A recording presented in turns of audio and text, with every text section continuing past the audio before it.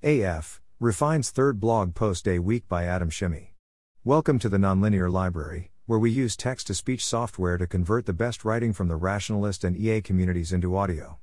This is Refine's third blog post day week, published by Adam Shimi on September 17, 2022 on the AI Alignment Forum.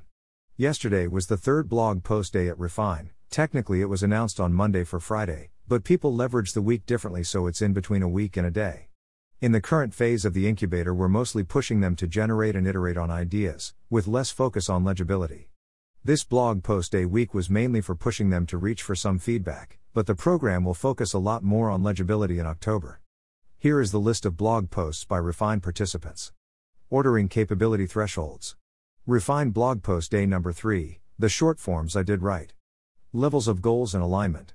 Representational tethers, tying AI latents to human ones.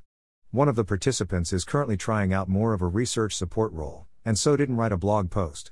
Thanks for listening. To help us out with the Nonlinear Library or to learn more, please visit nonlinear.org.